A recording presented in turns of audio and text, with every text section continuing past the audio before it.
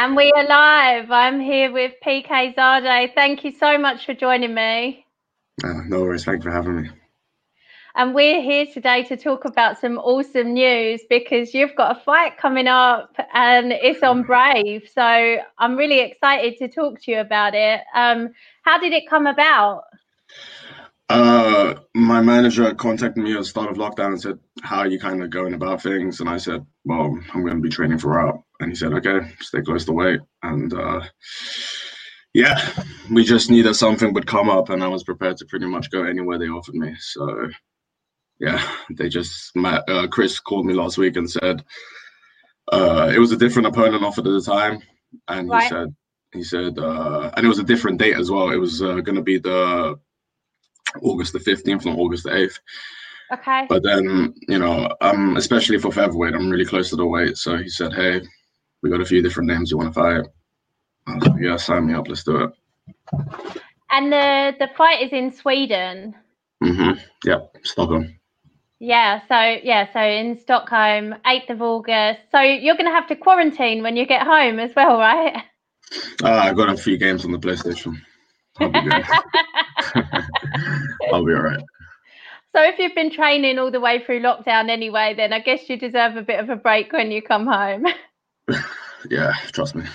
Yeah, because when you're training, sorry. Yeah, go on. When you're training for a fight that's only speculative, you're constantly carrying the burden with you. So to actually have the relief of having a fight, it's actually gonna feel like quite a release for the first time in my career. So it's gonna be good.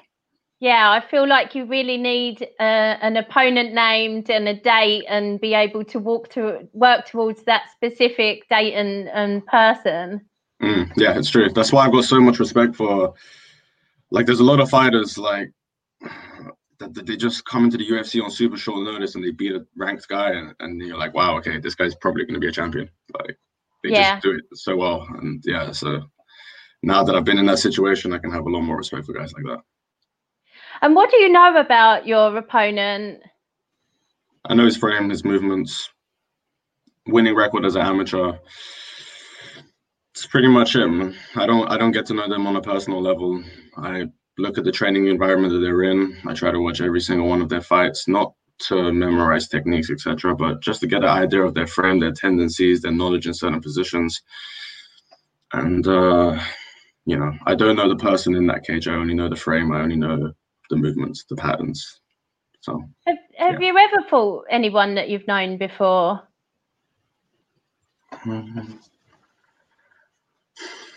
No, I've actually had, I'd say that a majority of my fights, because of my amateur boxing, IMAF, and I've actually had probably more fights in my career where I didn't actually see the guy until we stepped into the cage or the ring. Right. Yeah. So I haven't even studied footage on them or anything. It's about what I do in there anyway, so it's not really a problem. I think that guys sometimes they get a little bit too. I know this now because I'm coaching guys as well. Yeah. Like if I have somebody that's fighting maybe a purple belt in jiu-jitsu, they'll be like, "Oh, he's a purple belt. I don't want to go to the ground for him." I'm like, "Yeah, but you roll with purple belts. You train with purple belts the whole time. I just saw you tap a purple belt last week. Why are you afraid to go on the ground with him? Like, you need to be aware of certain movements, but those movements could be done by a black belt, a blue belt, could be done by a white belt. So again, it's about what you and doing there, right? So focusing on the opponents a little bit too irrelevant for me. 100%. You can definitely give someone too much respect in a certain area or focus too much on what they're going to do rather than what you're going to do. I think, especially from my experience in the training room, and I think in even one of my fights, I think that's the biggest imposing factor for, I can only speak for myself, but I think in training experiences in the past, like sometimes you can, because I train at a really good jiu-jitsu gym, but in Nogi, you don't know the belt ranks for people. So I'll have a really good round with somebody and maybe I tap them, maybe I don't. And then, talk to them afterwards, you find out they're like a black belt and you're like, wow, okay. But if I would have known you were a black belt before the roll, then maybe I wouldn't have approached certain moves with such confidence. Yeah. I would have approached every position like 0.2 of a second slower. And that's all you need in jiu-jitsu. Even if you're just a little fraction off, or you don't have that conviction, like, to give you an example, it'd be like putting your pressure with somebody onto the ground. You grab somebody like this, that's one thing. But then if you push your head all the way to the floor and actually have that conviction, that's how you're going to get the pass. That's how you're going to get to a superior position. But if you're too busy telling yourself like, oh my goodness, he's a black belt from this guy, that's what kind of paralyzes you. You get caught in that no man's land. That's where you get caught, you know. You're talking about every jiu-jitsu competition I've ever entered. I stand there looking at my opponent like, she's got more stripes than me. This is bad. She looks like she knows what she's doing. Just a little bit of hesitancy. Is that something that you felt impeded you? Is that something where you felt like you were able to did you feel like you were able to overcome it? Like, did you have any tactics or stuff for you that too late in the day I overcome it? It takes me halfway through the round to wake up, and then I'm just defending from there. Well, still though, at least you have the bravery to get out there and put yourself out there. I can respect that. You know, it's a lot of people, they'll be on the sides and they will tell you everything you've done wrong, but it's different when you make that walk. You get in front of that man, you have to compete, fight, whatever, box with somebody you've never met before, somebody you'll never talk to, see again. It's a whole different thing that people don't really realize. Yeah, I'm just going to keep going until eventually it starts working for me. You've got a lot of support coming through already. Jack C is saying hi. Jamil. Hi, guys. And Kathleen. Everyone's saying hi. So I'm really surprised that we haven't met before, because you've been on the BC MMA shows. I last saw you fight at Fight Star, which I think was your second pro fight. Was that your last fight? Yeah, in December. Yes. Yeah. That obviously went really well. So talk to me about your martial arts journey. Like, how did you get into martial arts? I started martial arts when I was I did Thai boxing for a little bit when I was like 10 or 11 at Wilson Sports Center, which is like where I'm from, but I stopped doing it for a while. I was like doing cross country running and stuff like that for a little bit. And then when I was 16, when I was 14 or 15, my teacher in school, her son was in the UFC. And who's her son? James Zikic. Yeah. He fought UFC 33, I believe. And I was just bored in class. I just asked her. She was just talking to me. I was talking to her because it was just one. And then like she said her son was in the UFC. And I was like, in the UFC or he fights MMA? And she was like, no, he's in the UFC. And I was like, oh crap. And then I went home and Googled him. And I think at the time he was either getting ready to, or he had just fought Vitor Belfort. And I'm from Wembley, so like when Cage Rage was Cage Rage, like when Cage Rage was one of the best shows in the world, like when they had all the top names, they were doing shows in the Wembley Arena and Wembley Conference Center. And so like me and my friends kind of knew about it. And when I was 16, I started doing just like casual training. He was the British Muay Thai heavyweight champion. His name was Kenny Gale, out of Minotaur's gym. I still see him around my area and stuff like that. And from there, I just kind of started getting into the martial arts. I watched this show called Dream. And there was a gym in London that had about 3 or 4 fighters that were fighting on Dream. They had some brilliant guys like Mary Zaromskis, Zelk Galicic. I might be forgetting some names, but these guys were like top of the top, you know, like Zaromskis was winning world titles in Dream and stuff. And I just said, okay, that's the place I've got to be. I joined the next week, and then everything just snowballed, and I guess it's turned into a professional career. Amazing. So how long have you been training for now in total since then? Like since you've joined that gym? It's been 12 years. Wow. It's been a while. And you said that you were involved on the amateur boxing circuit as well? Yeah, yeah. I had a few amateur boxing bouts, but I fought mixed martial arts first. But again, I think that as an amateur, you've got to kind of put yourself even in your most uncomfortable situations. And I think as an amateur, I knew that my boxing was probably the weakest aspect of my game. So went to the best boxing gym I could find, kept my mouth shut, didn't tell anybody I did MMA, put my shoes on, put my headgear on, do all my rounds, put all the work in, asked me if I wanted to box for them. Again, boxed on like a day's notice multiple times in the middle of nowhere. Like I've got a lot of experience in some really absurd and weird situations that don't really faze me. Like if people like even now, I think if it wasn't for my amateur experience, people might think of something like, oh wow, I'm going to Stockholm, Sweden, brave, fighting in my opponent's hometown is a thing. But I'm like, I've had experiences between the second and the third in my opponent's hometown for boxing where my coach would be like, yo, you dropped him in this round, don't knock him out or they're gonna brick our car. Okay, so just carry him through the round. So literally experiences like that where I've had people come up to me up before the fight and tell me that if I like, yeah, it's been crazy. So again, this is the fact that I get to do this on a professional level now is it's just fun, you know. It's cool. It's not a problem. Well, talking of weird and crazy situations, I wanted to talk to you about your IMMAF experience. Oh yeah, yeah. I know I'm going back a few years now, but quite a few years. Yeah. So you didn't really lose, but you didn't get to go on to the final either. So do you mind telling people what happened? Because from your social media posts, you accepted that very graciously, considering.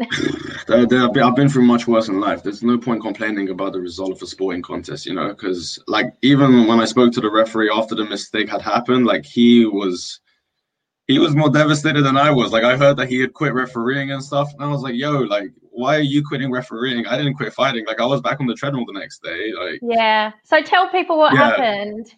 Oh well, I don't want to discredit the guy I was fighting in the quarterfinals. He's a 3-0 pro now. Again, somebody who knows one day. But yeah, he had me in like armbar towards the end of the first round. The referee heard like the 10-second clapper.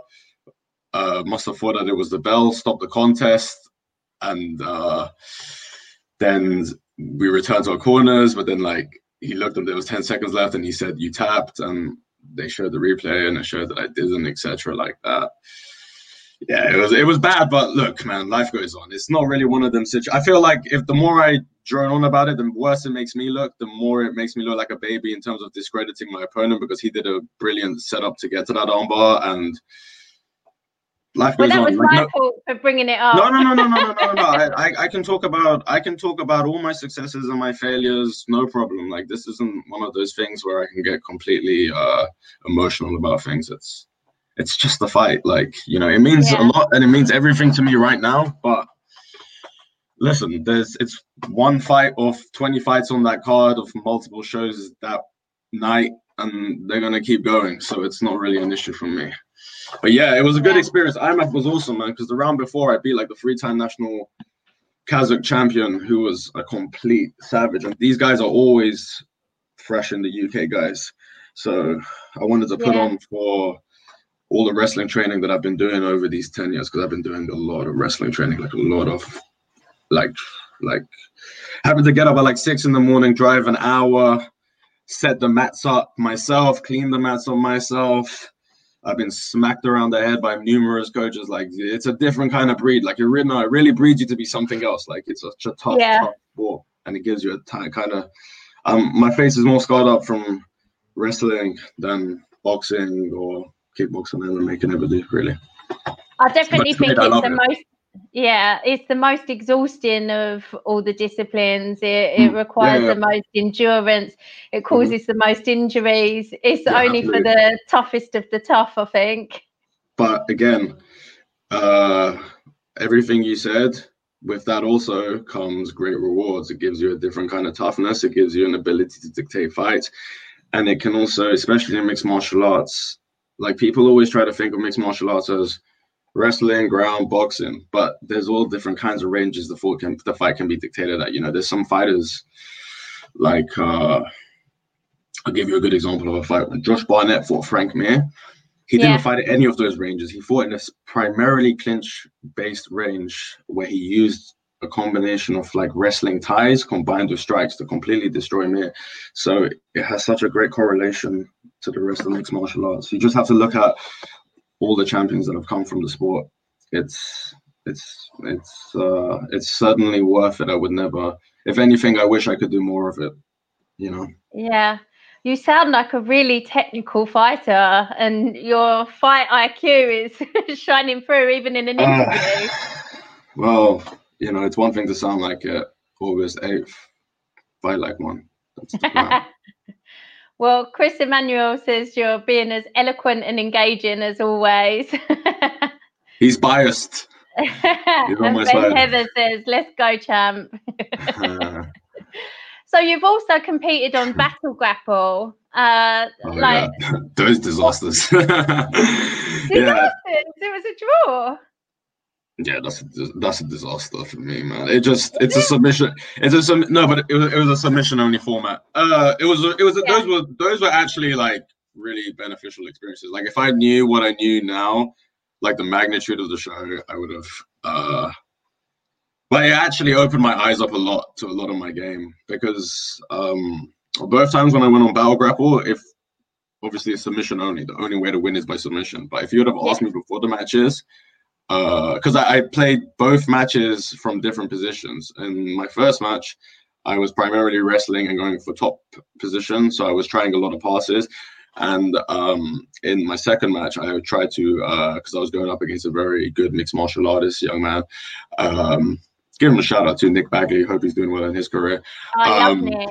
Yeah, nice kid. And I was like, you know what? I want to try to play from the bottom, because I was like really training a lot of jiu-jitsu from the bottom. But in both times, if you would have asked me like what submission I was going to win with, I wouldn't have been able to give you an answer. And in the submission only format, that's not really good. But like that's not like discrediting my opponents. They did fantastic. It's me that has to like.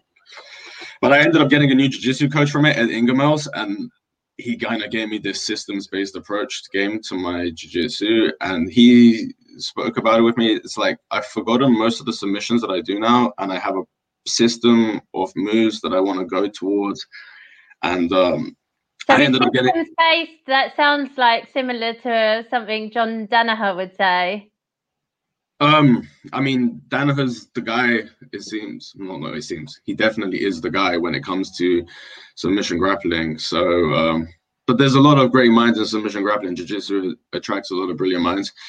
But my experiences on Battle Grapple forced me to really have to work hard on my grappling. Like, especially in preparation for this fight, I was training with the ADCC European champion, the European champion at brown belt, another brown belt champion. I think I've been training with a lot of high level guys now off the back of kind of having my eyes opened on what I needed to work on from those experiences. They were great experiences, by the way. Like if I could say anything to any young fighter out there, even if you just do mixed martial arts, like get yourself out there in a situation like that, because once you get on a show like that and you look out at the crowd, you'll be like, oh wow, there's like 1,000 people here. There's lights on me. I'm being streamed. Oh, okay. Time to make it happen, you know? Yeah. Well, for me, you sound like you've like built your career in the perfect way, because you had a load of fights amateur, like 10 MMA fights. I always think if people can get into double figures on their amateur fights, it's just a really good way to test yourself against the best people that you possibly can at that level. And then to do IMMAF as well. Again, I think what you were saying about not knowing your opponents and just getting who you're drawn with on the day, I feel like that's a really great way, especially for girls and some of the lower weight classes for guys who find it hard to be matched on every card because there's few people in that weight class in their area or what have you. Like, it's a really good way to get, if you do well, a few fights in a week. It teaches you a lot of lessons as well. Like, because of social media and stuff nowadays, people sometimes tie their identity too much into being a winner. You should always give 100%. You should always try to win everything you do. But if you compete enough, you're going to have an off day and you're not going to win 100% of them. But you're gonna learn more going there. Maybe it doesn't go your way. Listen, still bowing, still keeping your head up, no excuses, take it gracefully, back to the gym, work on it, not making no excuses. Like, these kind of things are important. And MMA is freaking dangerous. Like, this is a serious sport to be in. Like, I'm under no implications. I'm under no like delusions or like, oh, I got a show on Brave, I can't wait. Like, I've got to show up and perform. Like, this is a serious sport. So at least with amateur, you can kind of get used to the nerves of competition before having to deal with the nerves of getting a shin across your head, getting an elbow in your face, because these are all brutal realities of the sport that you have to be prepared for. So, the more times you can kind of get out there and kind of get close to that without especially amateur, big gloves, guys like Sam Amidi, Dan Overheady, they're good refs. They'll save you. They'll stop the fight when it needs to. So, you know what I mean? Like, and then have that experience, have those like little brushes, and then get pulled back. Like, that's really good for a fighter's career. You don't want to learn that with a 4-ounce glove in your face in the Troxy. Trust me, that's not the way to do it, because then you ain't never going to be the same. Well, there's a really amazing amateur scene now, so people have those opportunities available to them. Like, back in the day, there just wasn't that scene happening, and people went straight to pro just after a few months of training. But do you feel more pressure to keep your O now that you're pro? I don't feel no pressure for anything, because at the end of the day, it doesn't really mean anything, does it? The O doesn't mean anything to me, because what is it? It's a fight, right? I take each one every I just got to deal with one fight as it comes. It's more the O seems to matter to other people, but then when you kind of just have that ego death and you kind of just free yourself from those things, and you understand that in the grand scheme of things, it really doesn't mean much, right? The champions of like BJ Penn was once the greatest fighter in the world, right? He was amazing. He was a jiu-jitsu world champion in 3 years, and now people see an amazing fighter like that, one of the legends of the sport, one of the greatest of all times, and they might be like, past it, bum, knocked out outside the bar. So what does it matter? They're not going to be happy either way. You got to do it for yourself. So there's no pressure. For what? It doesn't mean anything to me. Yeah. No, so that's good to hear. Ben Heather says that you've carried out your career in the best possible way, all about learning. And once you're pro, nobody cares what you were as an AMI. It's not all about that record. It's about learning until you get to pro. Yeah, like, I would much rather have, like, if I'm not even going to name names because I really don't, but like, sometimes I see guys on their records and it's like first round stoppages on their home show against just like complete, like it's a danger that these guys are in the cage. Like, they shouldn't be in there, and their coaches should be like, the sooner you can put a license on this stuff and stop these kids getting freaking the sooner you can get these guys just like licensed and safe, like, and I'd much rather have a guy. I'd much rather fight a guy that was like 10 first round stoppages as an amateur, and I know, like, yo, this guy is just fought his home show. You stick it on him after the first minute, he's going to be looking at his coach, and it's going to be a very, very bad place to be. I'd much rather fight a guy like that than like a guy that's like a 10-10 guy that's fought all over the country. Like, I'll drop a name, right? I got a friend, I just spoke to him recently. I was on the UK MMA team with him, Scott Pedersen. Yeah. Like, that boy's a nightmare because he's fought all around the world. Listen, 2 days notice. Those are the guys you got to watch out for, because those are the guys they've had a whole crowd booing them. They've had a whole crowd talking about their mother. Like, they've had all that kind of stuff. They've had to literally like for me, I was like I was like eating with my friends, and then my boxing coach called me and said, "Where are you?" And I was like, in a restaurant. He's like, "Yo, don't eat that food because you're fighting tomorrow." I'd much rather fight a dude that hasn't had to go through that than has had to go through that. You know what I'm saying? Yeah, so, 100%. Yeah, them amateur careers, man, they're good dress rehearsals, man. Yeah. I know what you're saying about the padded records of Yeah. some people as well, but I mean, I'd love to get my hands. I will. There's a few. I'm gonna get my hands on those boys. I'm gonna show them what it's about to be the reality of a fighter. Like, trust me. It's one thing to be in a gym with your coach and you guys touch spar and you're friendly, and then there's real freaking fight training. There's like I can speak from personal experience. Smash your ankle in the first round, still have to fight for another 2, like all kinds of shit. Like, yeah. Sorry. No, that's you got me thinking about something. Sorry. So I was going to say, like, Brave is obviously a huge promotion. I know this is a co-promotion with Bulldog, I think, Bulldog Fight Nights. But obviously Brave is a huge name. But I just get the impression from talking to you that the name of the show just isn't daunting for you at all and doesn't mean much.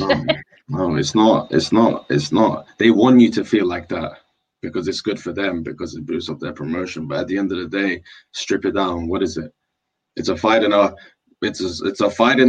events room of the Clarion-Sign Hotel in Stockholm, Sweden, just like I've fought in event lobbies of the Tottenham Irish Centre. Yes, it's the same thing. It'd be a different logo on the canvas, and they might put up a few more electrical devices in my face, but I've been doing this since I was a teenager. This isn't a problem for me. If anything, the only real thing I've got to do on an occasion like this is show out a little bit more and try to actually own the occasion, because it could translate into potential future earnings. That's it. If worrying about it's not going to do anything. Like, it's just going to force me to freeze up and get nervous and act a fool out there. So no point worrying about that. Even though there's no point, though, some people can't stop themselves from feeling that way, and it feels like you've very much got that under control. That's perfectly natural, but I think the more times you just face the situation, you go for it, Yeah. And how do you think it'll be without a crowd there? I thought most of my IMMAF was without a crowd. My first 2 amateur fights had no crowd. Amateur boxing, they do it by age and weight. So I was one of the older kids and one of the heavier kids. So by that time, most of the crowd's already cleared out. It's not a problem. It's the same thing that I do every day, just with shin guards off. Yeah. And Ben says Stockholm has nothing on Charter Hall, Colchester. I agree with you, Ben. That's my favourite venue. BCM is a great show, man. BCM is an amazing show. It is a great show. Shout out to Jack Mason. Jack Mason was good on this person, man. I'm very thankful for my experiences at the wins and the losses. So, super excited to see you fight. It's the 8th of August in Stockholm. Is it pay-per-view or is it? I know the last Brave card was free. Do you know how people can watch? They're all going to be free on the website, but as of right now, I think I'm the opening prelim, so I don't know whether my fight's going to be streamed. It might be. Hopefully it is. I really hope it is, actually. I hope it is too. Yeah, I don't see a reason why it wouldn't be. I think it will be streamed because I watched the card they did yesterday in Romania and it flew by because they only had 6 fights on the card. They're shorter cards, aren't they? It was literally done in like an hour 10. Like, by the time the event actually picked up speed, it was over. And I think like 2 of the fights were like 0-1 guys against a 10-0 killer. So you just knew like there was like 3 good fights and that was about it, really. Crikey.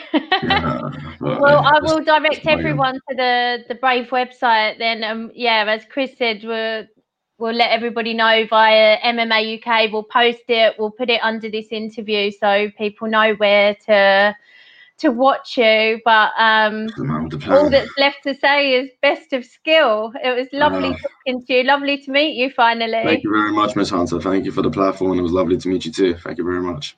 And I'd love you to come back on and talk about the win afterwards. We will do a post-fight interview, most certainly. Perfect. Thank you so much, PK. Safe travels and thank you, Miss Hunter. Best of skill. Take care. Thank you very much, Miss Hunter. Have a lovely day. Goodbye. And you. Bye-bye.